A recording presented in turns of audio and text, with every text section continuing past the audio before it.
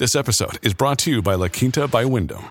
Your work can take you all over the place, like Texas. You've never been, but it's going to be great because you're staying at La Quinta by Wyndham. Their free Bright Side breakfast will give you energy for the day ahead. And after, you can unwind using their free high-speed Wi-Fi. Tonight, La Quinta. Tomorrow, you shine.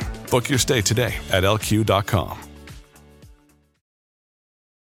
Families have a lot going on. Let Ollie help manage the mental load with new cognitive help supplements for everyone 4 and up, like delicious Lolly Focus Pops or Lolly Mellow Pops for kids. And for parents, try 3 new Brainy Chews to help you focus, chill out, or get energized. Find these cognitive health buddies for the whole fam at ollie.com. That's OLLY.com. These statements have not been evaluated by the Food and Drug Administration. This product is not intended to diagnose, treat, cure, or prevent any disease.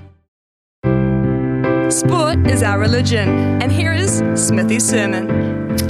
Right, no doubt over the next couple of weeks there'll be pub chat, maybe office chat, maybe even home chat about the sporting highlights of the year.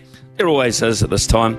But what about the lowlights, the single biggest or smallest act that rocked the sporting world and had the most ramifications? Number 1 for me has to be the kiss, the smackaroo that Luis Rubiales, Spanish football chief, planted fair and square on the lips of Spanish midfielder Jenny Hermoso on the dais as they celebrated Spain's incredible Women's World Cup win. Started as a storm in a teacup, it's ended up as a social and sporting tornado. Rubiales lost face, his job, a lot of money, and probably ended any chance of a profile job anywhere, anytime soon, because it ran a lot deeper than sport and a spur-of-the-moment thing. Jenny Hermoso, the victim, shall we say, one of the most skilled and talented women's footballers in the world, will always be remembered as the recipient of that kiss. A victim of a very public sex crime, they say. Some saying it was worse than that.